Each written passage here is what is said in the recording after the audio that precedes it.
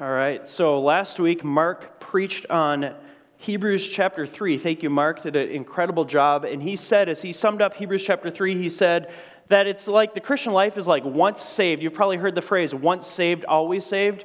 And he said it's like once saved, always running.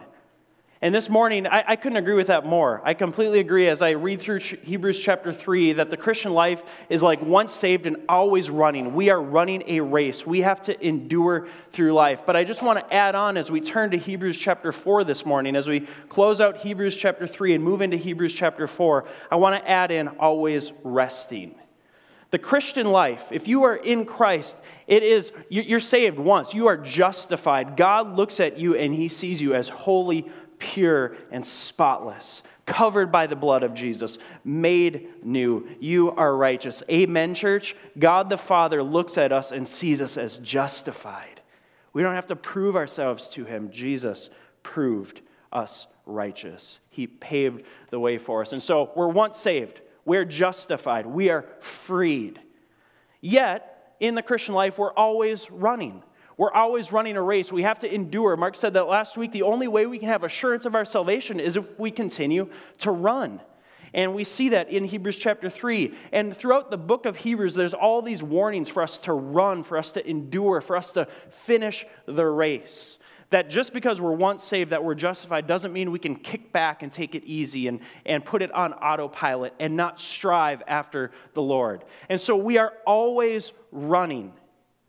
Yet we're always resting. And how does that work? I don't know about you, but I run sometimes, and running doesn't feel like rest. Does it? Anyone out there who runs and you're like, this is so restful? After the fact, it's restful. I got to a place where when I run the right way, and we're going to talk about what it means to run the right way so that you can experience rest, but when I run the right way, when I get done, it feels like something changed in my body and now I can rest. But when I'm running, it doesn't feel like rest. And so this morning we need to embrace that tension. I think all through the scriptures there's tensions. We'll see it in Hebrews. There's all these warnings to persevere, to run the race, to not give up the faith. And if we do give up, if we don't maintain running, if we don't continue to run, we have no assurance of salvation. But we must continue running, and yet we're also called to always rest. So how do these two work together? And just a side note, as we read Scripture, I encourage us to hold things in tension. God's Word is filled with tension. It's not as cut and dry and black and white as we would like to think it is. It doesn't always fit perfectly into a Western organized mindset where we can say 1 + 2 = 3, everything makes sense. We are called to embrace a mystery, not a scientific discovery. God, the creator of the heavens and the earth, created all things by the word of His power, and now Jesus, His Son, upholds us by the word of His power. That's mysterious. And yet it's logical. And how do these two fit together? We don't know, but we have to hold things in tension. We have to embrace the mystery. So this morning, what we do is as we look at Hebrews chapter 3 and chapter 4, we are embracing this tension between always running and always resting. There's also a condition here that we need to pay attention to. We're going to read the passage in a minute, but as we do, listen for the tension and look for the condition. The condition is belief in God's work through Jesus empowers us to run and enables us to rest. Unbelief in God's work through Jesus keeps us aimlessly running and never resting. And I think many of us gather this morning and we feel tired, we feel stressed, we feel spiritually worn out. And I would submit to you that it's because we're probably running aimlessly. If we weren't running aimlessly, if we were running with the right aim and the right purpose in the right way, if we had belief in God's work through Jesus, we would be empowered to run and enabled to rest simultaneously at the same time, and we wouldn't feel burnt out, we wouldn't feel stressed out, we wouldn't feel spiritually snuffed out. Because when we run in the right way, when we believe the right things, God empowers us through His Spirit to run the race in a way that it actually feels like we're resting. Amen? Don't you want that, church?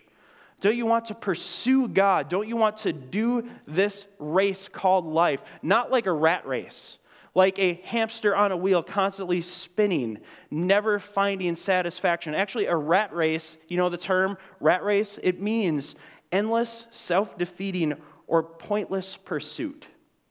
Doesn't much of our activity in life feel that way? Sometimes even our spiritual pursuit feels like a rat race. It feels like, what are we doing? I don't feel like I'm arriving anywhere. I don't feel like I've met a destination or that God's rest is available to me. And so this morning, I want us to embrace the tension and I want us to notice the condition. We are loved by God the Father unconditionally. But to experience His good for us, it comes with a condition. That condition is believing Him. It's trusting Him. It's running in His power and resting in His presence. So I'm going to ask that you stand and we'll read Hebrews chapter 3, verses 16 through chapter 4, verse 11. It's on page 1002 in the Pew Bible.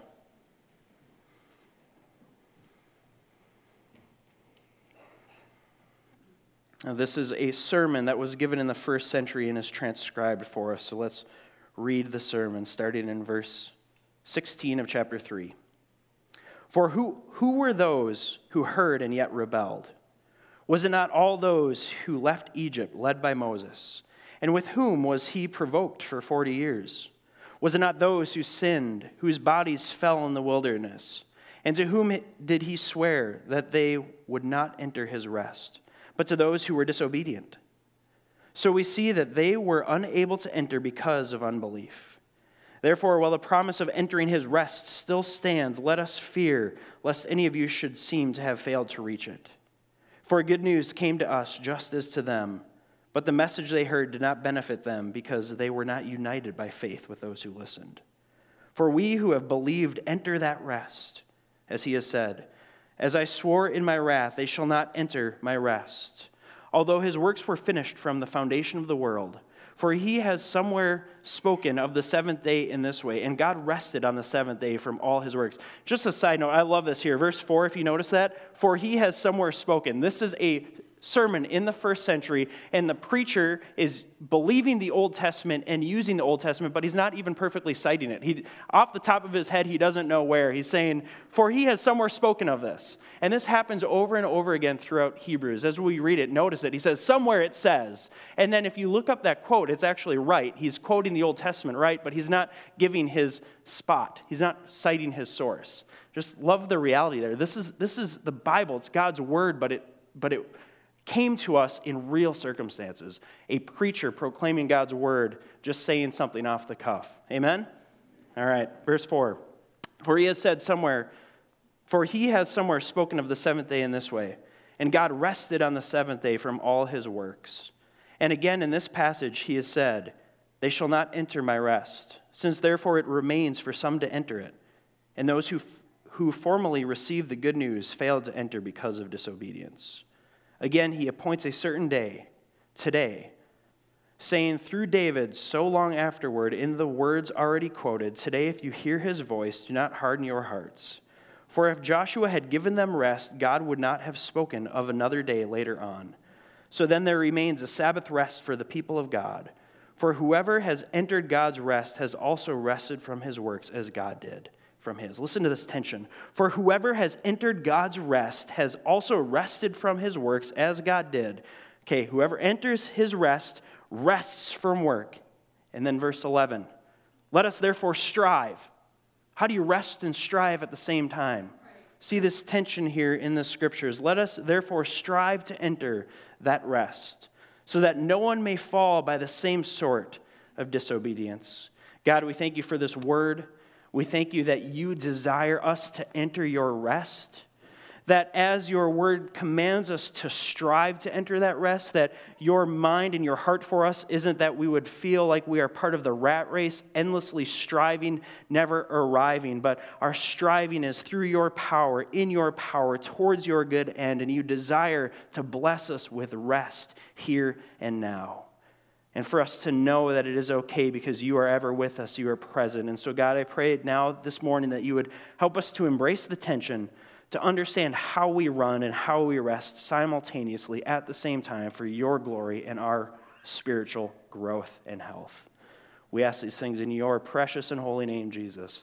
Amen. You may have a seat. All right, so that's the big picture there, this tension between running and resting, and the condition between belief. The tension between running and resting and the condition about belief. What I want to do is look at the origin of rest. Where does rest come from? And I think Hebrews gets us at that in verse 3 and 4 of chapter 4. Look at it again. He says, "For we who have believed enter that rest, as he has said, as I swore in my wrath, they shall not enter my rest." We talked about God's wrath a couple weeks ago. God's wrath is a steady opposition to evil. It's a steady opposition to things that hurt his kids. It's not him flying off the handle because somebody annoyed him or did the wrong thing. It's God's steady opposition to evil. God's wrath isn't like our wrath. His wrath is good, it's holy, it protects his kids from things that would harm them. And he continues and he says, "They shall not enter my rest, although his works were finished from the foundation of the world." And so I think there's this little pointer here. His works were finished from the foundation of the world. This idea, going back to Adam and Eve were born into God's perfect rest. When God created the world, he created all things, and he said, "It is good, it is good, it is good, it is good, it is good." He created Adam and Eve, the first human beings, into his perfect rest. They were in the Garden of Eden in a place of rest, and so they were working. God called Adam to work the ground and to till the soil and to have dominion over the earth. But he was working in a way, he was running the race of life in a way where he was filled with the rest of God. Him and Eve experienced the perfect peace and presence and rest of God. And look at verse 4. He says, "For he has somewhere spoken of the seventh day in this way, and God rested on the seventh day from all of his works." God himself rests. So the idea of rest, the idea of Sabbath, the idea of not stressing ourselves out and working ourselves to the bone comes from God. God is the author of life. He is the one who rests himself and extends rest to us.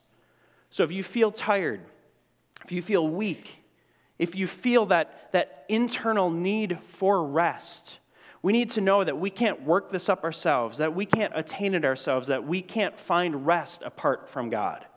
Rest originates with God. He created Adam and Eve in his rest. He himself rested. And when Adam and Eve disbelieved, again, this is where we start to drift out of God's rest, is when we start to disbelieve and disobey God. God had created Adam and Eve in the garden in a place of rest and given them all freedom with one prohibition: don't eat from that tree. And what did they do? The serpent came along and tempted them. And again, they started to disbelieve in God. They started to think, okay, does God really have our best interest in mind? We're here in this perfect place of rest and peace. Yet there's this temptation. Are we going to believe God, or are we going to not believe him? They choose to not believe God, and they eat of the forbidden fruit. And at that moment, rest is gone. They are sent out of the garden. Rest originates with God. He brought us into his perfect rest, but out of disbelief and disobedience, we lost it. That's where this whole thing begins. We feel spiritually stressed, spiritually tired, spiritually worn out because sin takes us out of the rest of God. It started with Adam and Eve. They are taken out of the garden, out of the perfect resting place, and we still feel this in our souls and in our spirits. We long for God's rest because we were made for God's rest, and God's rest originates with and it's found in him and him alone. So if you're looking for a place of spiritual rest, we need to be brought back into the presence of God because he is our true rest. That's where rest originates. And then here in Hebrews, he goes through, the author of Hebrews kind of uses Moses and Israel and Joshua and Israel to talk about this journey for us coming back into rest. Let's look at Moses and Israel first. And really it starts in chapter 3, verse 7. But Mark covered 3, 7 through 15 last week. So let's look at chapter 3, verses 16 through 19. "For who were those who had heard and yet rebelled? Was it not all those who left Egypt led by Moses? And so God's people, the Israelites, were in Egypt as slaves, and God came to lead them out, to bring them to what? The promised land. The promised land was a place of rest. It was a promise that God had given Abraham, that I will bring your people to this nation, to this place, a land promised to you where you can be a blessing to the nations and where you can experience rest, where once again the ground will produce fruit and vegetation and there's water abundantly. God is leading his people back towards rest. And so he leads them out of slavery in Egypt, and he's leading them towards the promised land, towards rest. But they rebelled. Was it not all those who left Egypt led by Moses? Verse 17. And with whom was he provoked for 40 years? Was it not those who sinned, whose bodies fell in the wilderness? And to whom did he swear that they would not enter his rest, but to those who were disobedient? So we see that they were unable to enter because of unbelief. And so you can go back and read this story in Exodus chapter 13 and 14. But what happens here is God is leading his people. He's led them out of Egypt. He's parted the Red Sea. He's done miraculous things to get his people out of Egypt, to lead them towards rest. And they begin to complain. They want to go back to Egypt where they were slaves because they didn't trust God. They didn't believe God. God was leading them towards a place of perfect rest. But in disobedience, in disbelief, and these two are connected in the mind, sometimes we think about belief and obedience separately. Here in the Western mindset, we think that we can believe in our head and not do with our hands, which is just absurd. In the Hebrew mindset, they would say, if you believe, you will do. The two are connected. And if you don't believe, you won't do. And so what we're seeing here in the scriptures is that God is calling out to them. He is leading his people. And they are not believing that God is good, that God has their best in mind, that God is leading them to a better future, a better place of rest. And so they start to look backward. They say, we want to go back to Egypt as slaves because there at least we knew where our food was going to come from. And then God would send food from the heavens. He would send manna, bread from heaven for them. He sent quail. He had a rock produce water. He's showing them all these powerful things, and they're thinking, we don't believe you, God. Even in the midst of these miraculous signs, they're saying, we don't believe you. We want to go back to Egypt. And so we see this condition here. God always provides for his people. God cares for his people. But in disbelief, in disobedience, he actually kept this generation basically walking laps around the promised land until they all died off. You can read more about this in Exodus chapter 13 and 14. Jot that down and read it on your own. Actually, as we go through the book of Hebrews, I'd encourage you to read through the book of Exodus. There's a lot of parallel going on here. And so God has these people lapping the promised land for 40 years until all of the older complainers die off. And then he says, your kids will enter the promised land. Your kids will inherit my rest. So there is a condition there. He's leading them. He's saying, believe me, believe me, believe me, trust me, follow me, obey me. And in their disbelief, in their disobedience, he said, I'm still going to care for my people, but you're going to die off and your kids now will get to experience my rest. That's what he's saying here in chapter 3, verses 16 through 19. The author of Hebrews is reminding people of this story. And then we move on to Joshua. Then he uses the story of Joshua. So Moses led the people through the wilderness. They were there for 40 years, wandering around, never entering God's rest, never getting to the promised land, until Joshua and Caleb, the two spies, again in Exodus 13 and 14, God had sent 12 spies into the promised land, so they got close. This is before the 40 years of wandering. They get close to the promised land, and God sends 12 spies into the promised land. 10 of the 12 doubt. They look at the people, they look at what's going on in the promised land, and they say, we can never conquer this nation. We can't do it. They disbelieved, and they disobeyed God. But Joshua and Caleb, the two spies, said, hey, if God wants to give us this land, he can do it. And so 40 years went by where the 10 spies and all of their tribes and all of the older complainers died off, and then God used Joshua and Caleb to lead the people into the promised land because they believed God. Okay, so there's some kind of condition here between our belief and our experience. And so God uses Joshua to lead the Israelites into the promised land, a place of rest. God, in his faithfulness, he brings his people to rest. They wander for 40 years. They're in the rat race, right? I mean, they're feeling spiritually stressed and dry. God says, I have something better for you. Keep following me. Keep trusting me. We'll get there. He leads them into the promised land through Joshua. Look at verse 8 through 11. He says, for if Joshua had given them rest, God would not have spoken of another day later on. And so he leads them into the promised land through Joshua, but we can even see here as we read this that something yet wasn't grasped by them. They're in the promised land, they're in the land of Canaan, but there's something that they missed. For if Joshua had given them rest, he led them into this place of rest, but something's missing. God would not have spoken of another day later on. So then there remains a Sabbath rest for the people of God.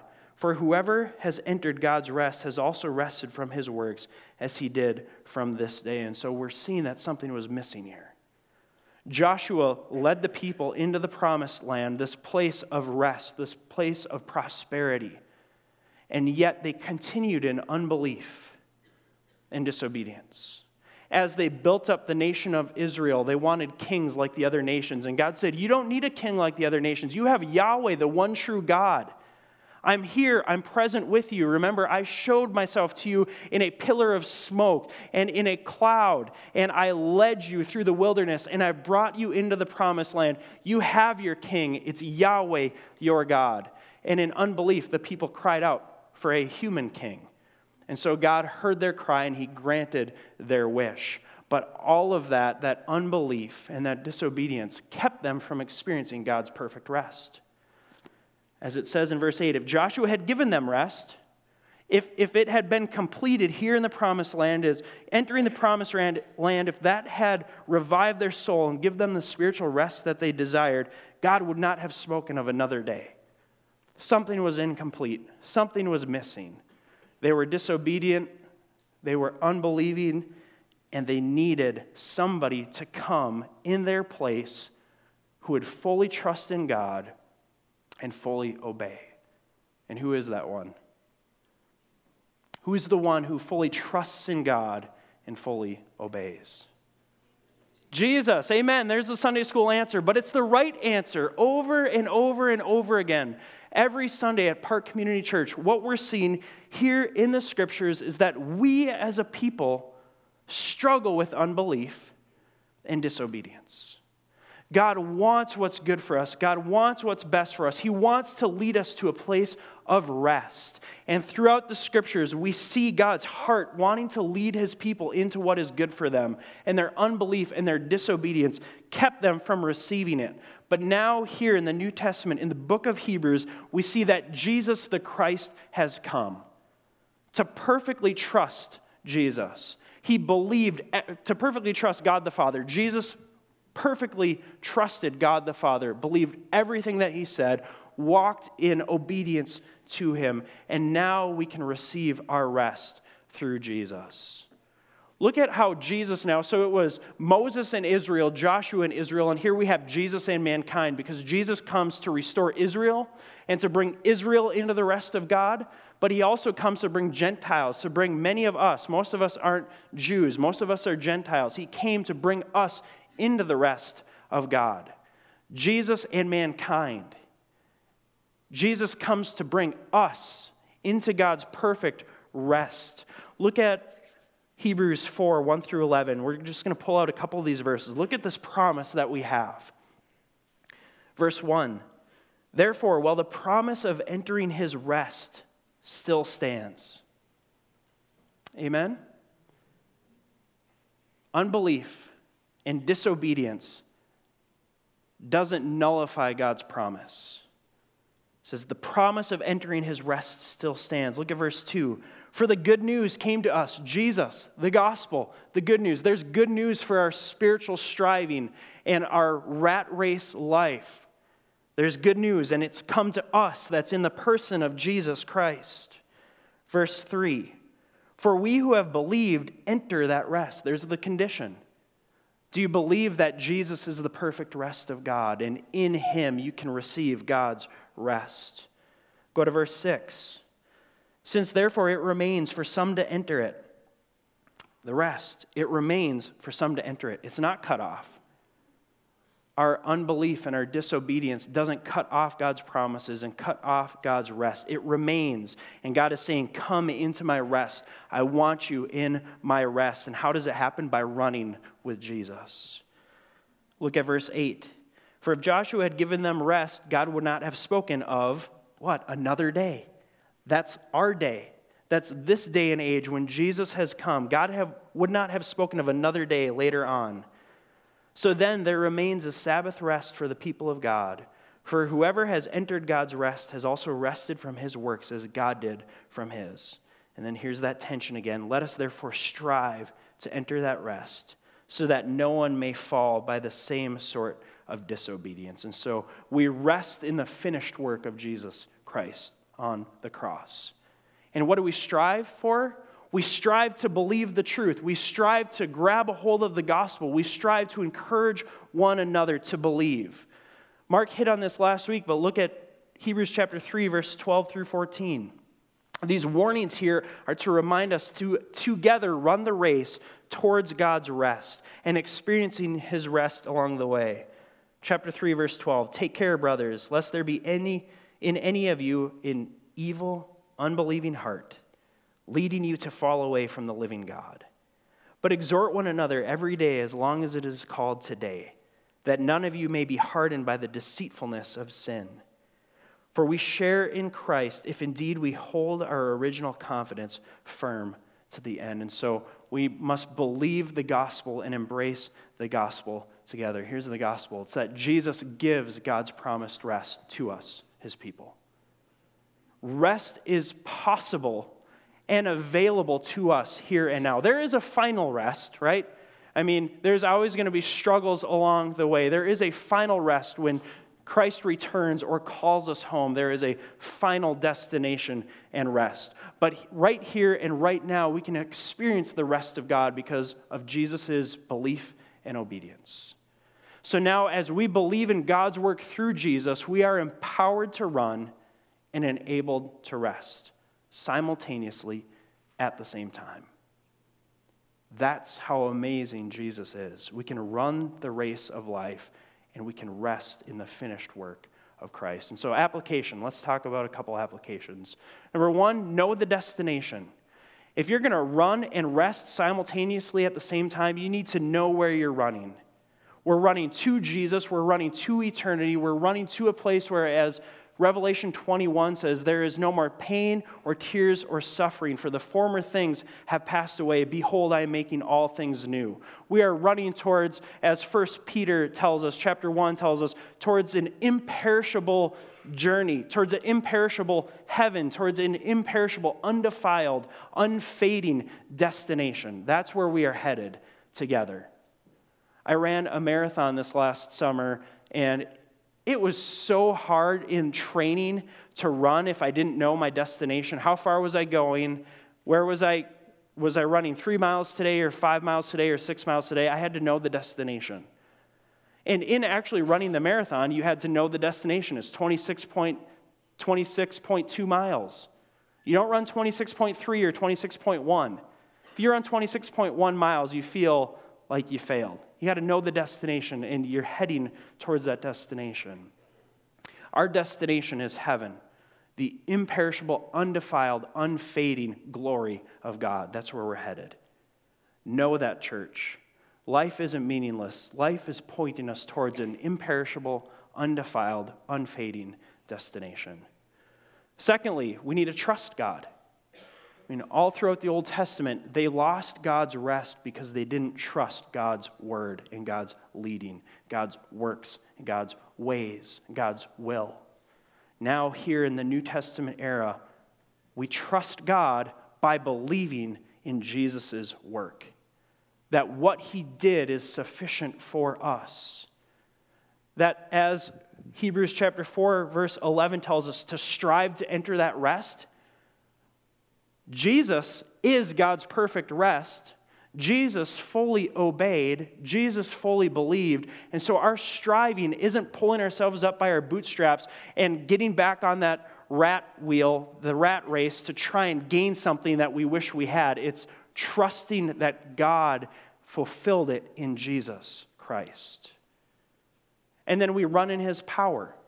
His power is being worked out within us. We believe what Jesus has done, and He empowers us with His Spirit. And so we run the race of life in His power, not our own power. In our own power, we'll always run on empty. We'll always feel tapped out. We'll always feel stressed out. But He gives us a greater power from on high in the Spirit. And we rest in His presence. We can say, it is finished. God is here. We're able to rest. We don't have to strive to prove ourselves to God. We need to strive with one another to receive Him and to embrace Him and to hold on to Him. But we don't need to strive to prove ourselves to Him because Jesus has proved us righteous before God the Father. And then lastly, remain with His people.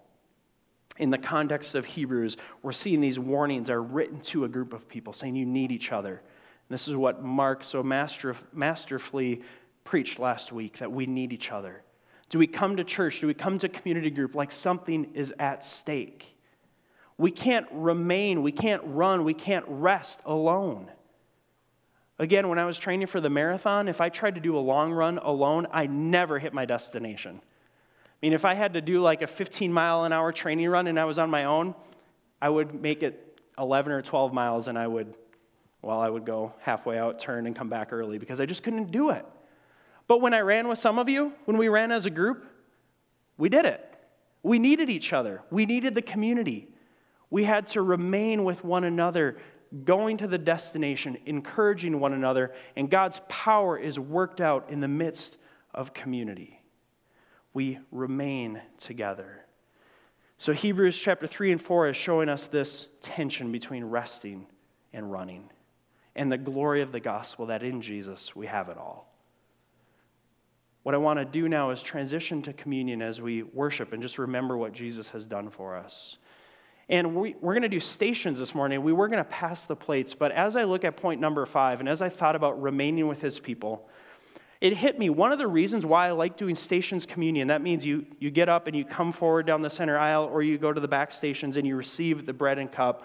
One of the reasons why we do it this way is because it reminds us that we're not alone.